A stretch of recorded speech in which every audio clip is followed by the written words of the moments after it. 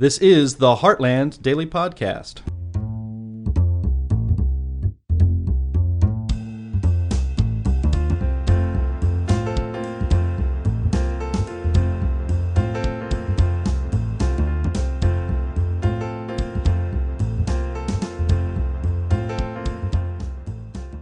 Hello and welcome to the Heartland Institute's Daily Podcast. I'm Sterling Burnett, Director of the Arthur B. Robinson Center on Climate and Environmental Policy and Managing Editor of Environment and Climate News. The last time I had Heartland's Senior Fellow Meteorologist Anthony Watts on, it was to discuss the release of an early version of his booklet, Climate at a Glance for Teachers and Students, which went on to become a bestseller in several categories on Amazon. If you have not purchased it, I encourage you to do so. Better yet, get a twosome. One from Amazon and a copy of his newest release from the Heartland Institute, quote, Corrupted Climate Stations, the official U.S. surface temperature record remains fatally flawed. That's the name of the study, which is what he's here to discuss today. In truth, way back when climate change was labeled global warming, the whole idea to me was sort of more honest. The basic underlying cause of how catastrophic climate change is supposed to be occurring is greenhouse gases accumulating in the atmosphere, trapping heat, warming the earth, driving myriad other changes, including changes in weather events. The problem for the narrative is the earth has not been warming to the degree, pun fully intended, that climate models have consistently projected over the years. No catastrophic warming, no catastrophic climate change. Worse news for climate alarmists, but not for average folks with other things to worry about on their minds, is the fact that even the warming recorded is biased, with reported average temperatures and temperature trends being higher and steeper than would be reported if accurate measuring devices were used. This is where Anthony's groundbreaking research comes in, research that has now been updated. Anthony, thanks for joining us. My pleasure to be here. So, Anthony, the genesis of your report, Corrupted Climate Stations, the official U.S. surface temperature record remains fatally flawed, actually began more than a decade ago with a previous report published by Heartland. What prompted your initial review of surface stations? Well, actually, it was a bit of serendipity. I was actually looking at a different process related to weather stations, the old Stevenson screens, the white boxes that look like slatted chicken coops. These were put together in the 1890s when the Weather Bureau was formed, and they put the thermometers in there to get the daily readings. And they used to paint those things back then in 1890 with whitewash, from Tom Sawyer days. And I was curious about how the effect of temperature inside those boxes might change as they change the paint on these things to go from whitewash to latex, because you can't get whitewash anymore. I mean, literally, it doesn't exist. You can't buy it anywhere. And so I was wondering what latex paint did to these. And so I started going around and looking at stations, and I was working on a scientific report about paint. And I started looking at stations to see how they were painted, whether they had been, kept up with whitewash, painted with lead paint, painted with latex or whatever. So I started reviewing stations around where I lived in Chico, California. And the closest one was the Chico State University Farm, which seemed reasonably well maintained, except surprisingly, they had a radio transmitter inside the box to automatically send the temperature back to the Sacramento Weather Service office on a daily basis. And I thought that was really strange because, electronics generates heat. Why would you put that inside the temperature shelter? So there was that one. And then I went and looked at another one in Orland, California, and it was perfect for the most part. It was well maintained. It didn't have any issues like electronics in it. It had a sidewalk somewhat close, but for the most part, it was away from anything bothersome. And then I went to another one in Marysville, California, the next closest one, which was at the fire station down there. And when I went there, I had discovered that they had changed the Stevenson screen box to something called an MMTS, which is basically, it looked like a beehive on a pole or a set of stacked dinner plates. That's the enclosure to allow airflow. And I was shocked because it was literally in the middle of a parking lot, and the fire chief had a special parking space where he put his vehicle right next to this sensor where the radiator was just a couple of feet from it. In addition to that, when I was standing there looking at it, the city had rented out space to a cell phone company at the fire station, and they had a tower there. And there were two equipment buildings behind me, both running huge air conditioning units, and I could feel warm air blowing from the air conditioning units onto the sensors. I stood there. And it was also part of a patio in the back. And there was a big barbecue grill that the firefighters used on a regular basis. And I thought to myself, wait a minute, this is a climate station? This is where we measure climate change? I was just gobsmacked. And so what happened is that the paint project kind of went by the wayside because I discovered this much bigger problem where 2 out of 3 stations I looked at initially had issues of heat bias. And that's how it got started. So what was the outcome of that review, and what was the response by the media, the scientific community, and the government to it? Well, when I put together the first report in 2009, the media and the scientific community went really, and the government went nuts. I mean, there was a lot of outrage. There was, the Greta Thunberg response. How dare you, go out and look at these things? We're scientists. We're perfect was the kind of response, How dare you question science? Well, science is meant to be questioned. Science, it rises and falls based on questions. So, I took it with a grain of salt, but the response in the media was, the typical tactics, climate denier, blah, blah, blah. The scientific community actually tried to tamp it down. There was a response, a paper in 2010, basically saying, well, we looked at it and there's no issue. But it's good that he looked at it, and this was the fun part. They in that paper, they actually gave me credit, saying, yes, it's reasonable to look at these stations. We don't find an effect, but we're going to leave the question open, and just in case there might be something. So it was kind of like it was to give the media a talking point so that they can say, the scientific studies said it doesn't have any issue, but they're going to leave it open. But wait. The government. Wait, before you get to that. So, but what were the findings? I mean, how were the stations? What was the percentage compromised? And because if you found that nothing was wrong, they wouldn't even have responded at all. The point is, you found something, and they felt obligated to respond to what you found. So, what was it you found about the stations? And then tell us, how everybody responded.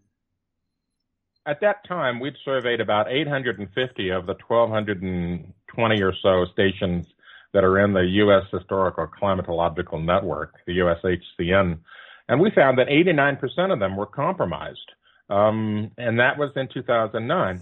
With an 89% compromised in the way that they were cited, closer to heat sinks and other heat biases like air conditioner units or the radiators of the fire chief parking his truck, that kind of stuff. With 89% of it having a bias like that, it basically says that you can't really get good data out of it. But their response was, oh, yes, we can. We can correct for all this. And we use these statistical methods and so forth and so on. And they didn't really care so much that these stations were corrupted. Their response was, oh, we can fix it statistically. But the problem is that when you reach a certain point of saturation of bad data, I don't care how smart you are or how statistically enabled you are, you can't fix that much bad data and get an actual signal out of it that's really representative of what's happening. It's just too much. And the government, they published a response. NOAA published a response, a talking points memo, basically saying, don't worry about this, we can fix it, and blah, blah, blah. And the whole response from the media, scientific community, and the government was to try to tamp this down. But then the inspector generals got involved, and they actually found that it was a problem, right? I mean, the Weather Service has standards. National Weather Service has standards, and they violated these standards. And the inspector generals got involved for 2 different agencies, and they found it was a problem, right? Yeah, they did. There was the Office of the Inspector General did a report, and then there was also the General Accounting Office, the GAO. Both of these agencies went in and did a report, an evaluation based on what I had found. The problem was is that neither of these 2 agencies went out and actually looked at the stations. They just talked to people within NOAA. They had interviews over the phone or by email or whatever. And so they didn't actually get a handle on the real problem. Even though they said there was a problem, they didn't actually go out and do, the feet on the ground, let's look at it kind of thing. But then some interesting things happened shortly thereafter. The NOAA and the National Climate Data Center started to change. They created new networks of temperature stations, two separate ones. One that was supposed to be high quality. Tell us about that, because that, I think, was a response to this. It's like they're tacitly acknowledging that there's a problem. Yes. That they went out and created two separate data sets. Kind of thing. Yeah, they did. They created a climate reference network, which had actually been in the works since 2005, but they had kept it quiet. The climate reference network was basically everything that the existing surface network of stations in the USHCN is not.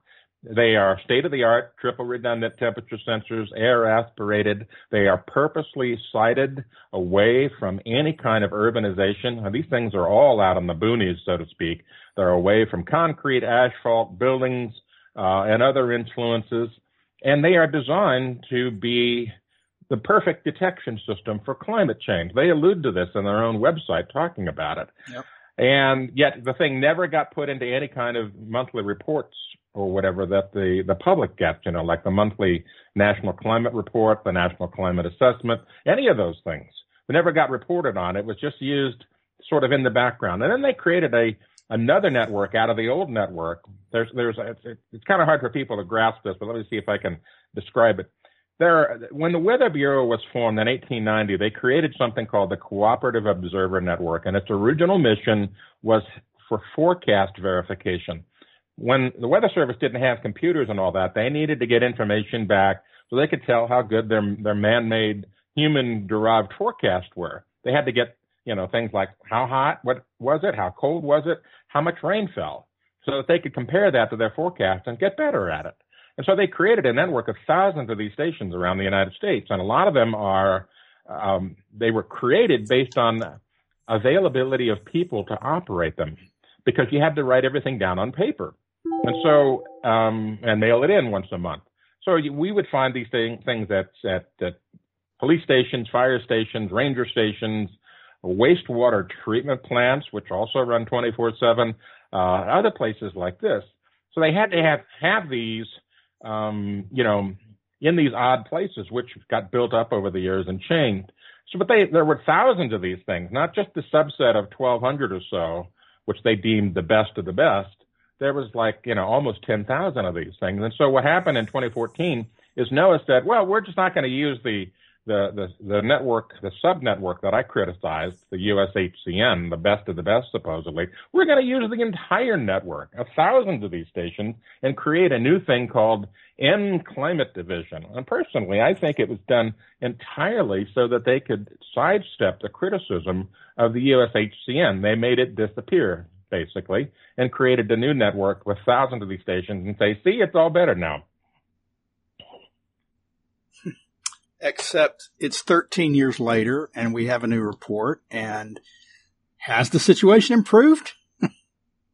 Oh, no, it's gotten worse. Now, I went out and did a sampling of about 128 stations in both the old network, the USHCN, and this new Climate Division network, which is, it gets confusing for someone who's not in the middle of this, but there's another network called GHCN. Anyway, bottom line is we looked at all of the stations spread around the United States. We sampled several states, California, Oregon, Idaho, Montana, Texas, Florida, Virginia, I mean, all over the place. We looked at stations.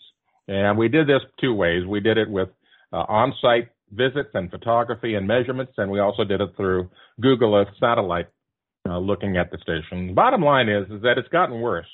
Back in 2009, about 89% of the stations had some level of corruption based on their placement. The new surveys sampling this year showed that number had increased to 96%, not just for the USHCN, but for all stations, part of this new Climate Division thing that they created in 2014. So it's gotten worse. And this was backed up by the fact that we've got peer-reviewed studies showing They did a paper by Kevin Gallo, who's out of the University of Colorado, I believe, did a study showing that non-permeable surfaces, asphalt, concrete, etc., have gotten closer to these weather stations over a period of time, significantly closer. So that backed up what we had to say and what we found. But then we also found that part of the response that the government had to my initial report and the Inspector General and GAO investigations was they went out and did an experiment at the Oak Ridge National Laboratory. And they started this in 2015. And they ran it for 4 years. And then they published in 2019. And they found, basically, by doing an experiment where they were placing temperature sensors closer to and further away from, at specific points, a big asphalt parking lot and a building, that yes, indeed, the proximity of the thermometer to these surfaces, the building, the concrete, the bricks, all that, yes, there's an effect, and it's significant. And so they proved our point. And it's not just significant what they found, I believe. You correct me if I'm wrong, but I remember when that study came out, what they found was the effect was actually extended farther than they had initially assumed it would. In other words, it wasn't 30 feet out or 30 yards out. It was 100 feet out, right? Yeah, well, it's more than 100 feet. They said that went out to as far as 50 meters. Right. So more than 150 which is about 150 feet. Yeah. So basically they confirmed it. So yeah, there's a real effect there. And yes, the problem's gotten worse. But here's the bottom line. The Weather Service hasn't done anything to fix these. Yes, they closed some of the most embarrassing stations that we brought to public attention, but they're still using a majority of stations that have a strong heat bias because of their placement, and they are not using the data from the Climate Reference Network to define the climate of the United States. They're just ignoring it. It's almost as if they ignore it. No matter how bad the station was, unless you specifically identified it as especially egregious, in which case they went out and closed it. But other than that, they just ignored it, right? I mean, it's like same kinds of problems, but because you didn't, the media didn't pick up on it because you didn't highlight it, then they ignored it. Exactly. And then, as you say, they created a good network, and they don't use it because I think it's because it doesn't prove their point. No, and the problem that we've got now is that the global warming climate change issue has become an economic monster unto itself. You know, there's billions of dollars flowing into this climate change. You know, you see all kinds of research being done and lots of make work and agencies being built around it. And it's just become its own monster that's eating up money. And once you create a government agency eating up money, it never goes away. And you can't hardly shut it down. And that's the problem we've got here.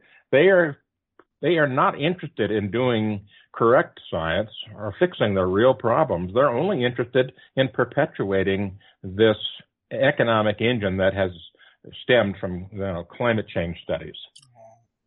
So you did these, it was you and another a set of volunteers. I was among them here in Texas, who went out and you got a list of stations. We went out, we took pictures from different angles, and then you did a rankings. You used some standards that were established to do rankings of these. For transparency's sake, describe that a bit. Okay, so there was a publication done in 1998 by a fellow by the name of Michael Leroy. He's from Meteo, France. He's a meteorologist there. And he described a rating system for placement of stations compared to the distance to concrete, asphalt, and so forth. They understood this problem way back in 1998. So he created a rating system of 1 to 5, where 1 is the best station where any kind of influence is at least 100 meters away, to the worst, a number 5, where literally the station's on top of the concrete or the asphalt. And so we were able to rate these stations through photographs and also through measuring tools associated with Google Earth Professional, where you could look down on the station and you could measure the actual distance. And we did that in the 2009 report and came up with these ratings. And then we did this again in 2022, but we also used something from a new publication that Dr. Leroy produced in 2010, where not only was it distance, but it's the amount of surface area of these elements. Like, you could have, to give you an example, let's say someone put a little paver stone right in front of the weather station for when they had to walk up to it to open the door on the Stevenson screen to get the reading. And so this one little 1 foot by 1 foot paver stone being a piece of concrete right next to the station in the old system would give it a rating of 5. But that's not truly representative of the effect. The amount of surface area is really more important. And so that equates to how much surface area of these surfaces like asphalt and concrete are near the station. And so that's what we did secondly. And that comes up with a different set of numbers. And when you do it that way, the numbers are much, much more representative of the bias.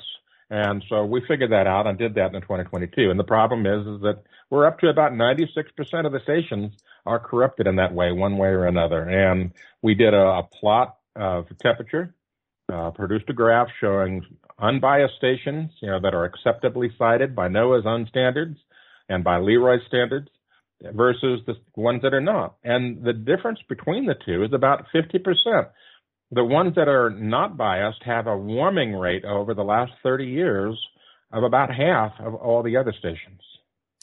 So, and there were only 4% of the stations, according to this survey, that either ranked 1 and 2, unbiased or largely unbiased, correct? Yes, that's right. And the rest were either 3 through 5, varying degrees of really bad bias. Do you know off the top of your head how many actually were the worst of the worst 5s? Well, percentage-wise, not number-wise, but percentage-wise. You don't know off the top of your head. Well, I'm not quite sure I understand what you're asking. You're asking me how many of them were 5s?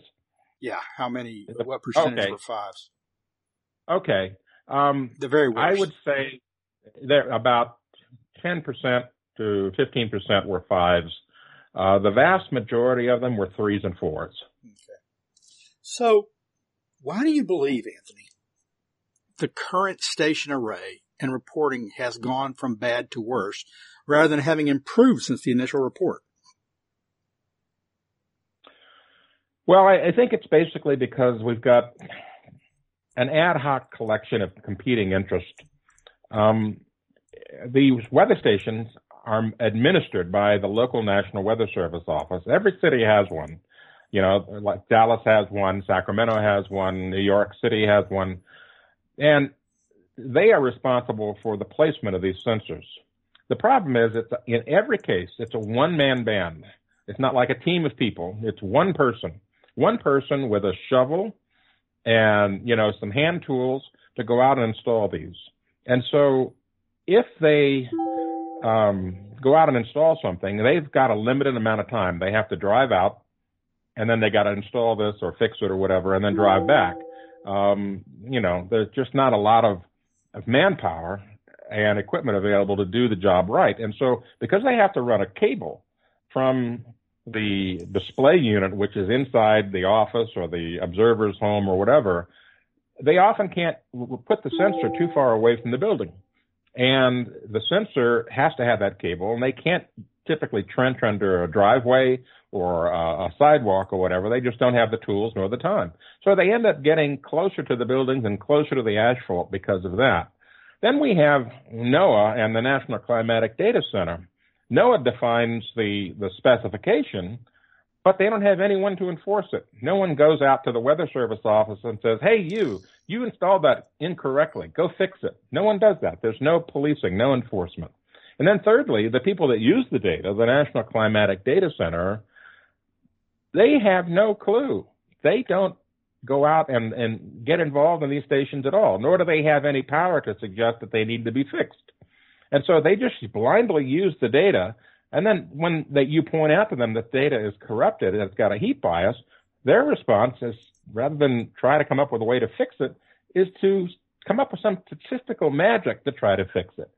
And, the result is, with that much bias, when you've got anywhere from 89 to 96%, depending on the years, of warm bias in the signal, there's no way you can get rid of that. It's just the only way you can get rid of it is to throw out all the bad stations and just look at the good stations. And that's what we did. And when you look at the good stations only, you end up with a warming rate for climate change over the last 30 years, about half of what the official reports say. You're very charitable, and maybe your description is accurate as to why the situation is the way it is. But I think part of the reason is that it's not in their interest to report this stuff accurately. At least the last group, not the Weather Service. They want to get things right for their local reporting. As you mentioned in the study, most of these are located next to rain gauges as well, because that's what they really care about. But if they were to do this accurately, if they were to do it really well, it would undercut as you say, if warming is less than half of what they're reporting, it doesn't sound very alarming all of a sudden. It doesn't motivate them. It doesn't allow them to go to Congress and say, oh, we need more funding because catastrophe is in the offing. We need more staff because the climate's ending and we've got to fix this. The problem with with any government agency, you can't get more funds for things that are normal. You have to have funds for things that are fixing or abnormal or a crisis or whatever. And that's the whole money machine behind this. There you go. They are always after fixing something because we're in a crisis or it's abnormal or wrong or whatever. I mean, because to be fair, they did set up a network that does this accurately, the Climate Reference Network. And then they refused to use it, right? I mean, it's like, look, it's not as if they don't have a network that is accurate. They do. They set it up. And they set it up specifically saying, this is the reference network. This is what we're doing to show that we're not biased. And then in none of the reports, they report the data from the reference network because it doesn't match what's needed to, generate alarm. That's my opinion. That's my opinion. Well, it's probably not far off the mark. I tend to ascribe, I have a little maxim. I say, never ascribe malice to what can be attributed to simple incompetence. And so there's some incompetence going on. I agree. You know how it is. If you want to really mess something up, get the government involved because incompetence is what they do. And so there's some of that in there. But there's also, I believe, maybe a little bit of malice in the sense of we're not going to get funded next year unless we continue this crisis.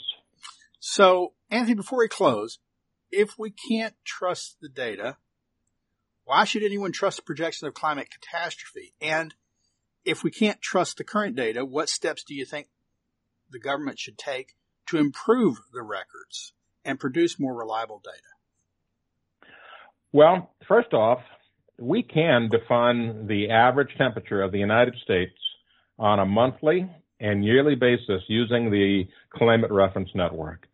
The data that comes from that covers the nation properly, and it was set up to do that exactly. So we should be reporting what the Climate Reference Network says. You can still report what the old network says, and I guarantee you there's going to be a difference between the two. That should be done. We should start reporting on the Climate Reference Network. Secondly, why are we maintaining all of these bad stations that they know are bad and trying to get data out of them and then trying to statistically fix it? That's crazy. It's make work. Just simply discard those stations. There's no reason to keep them open. I mean, if you want to keep the precipitation readings, which aren't problematic, fine. It's great to have a nice, well-saturated national precipitation network, particularly because things like thunderstorms often produce rain shafts that are only a quarter mile wide. So you want to know about that stuff. But, get rid of all the bad temperature stations, the ones that are compromised, and just keep the good ones. That's all that really needs to be done here, instead of all of this statistical machination that's going on. Well, as always, Anthony, it's been a pleasure to have you on today. I want to thank you on behalf of myself and our listeners. come back soon. Thank you very much. Listeners, thanks for checking on us today. Please check Heartland's website as we follow the work of Anthony Watts. And I encourage you to read both his new report on the woefully flawed U.S. surface station system and, still on sale on Amazon, his report, Climate at a Glance. Go out there and get it because it's informative and you can use it to inform yourself and your kids. Please also follow us as we follow the progress of energy and environmental laws and regulations that affect you. In addition, if you're not already receiving these podcasts daily on your favorite device, go to iTunes and subscribe. And when you have the time, please rate our podcast on iTunes so you can help us expand the reach of free market ideas. Thanks. Take care.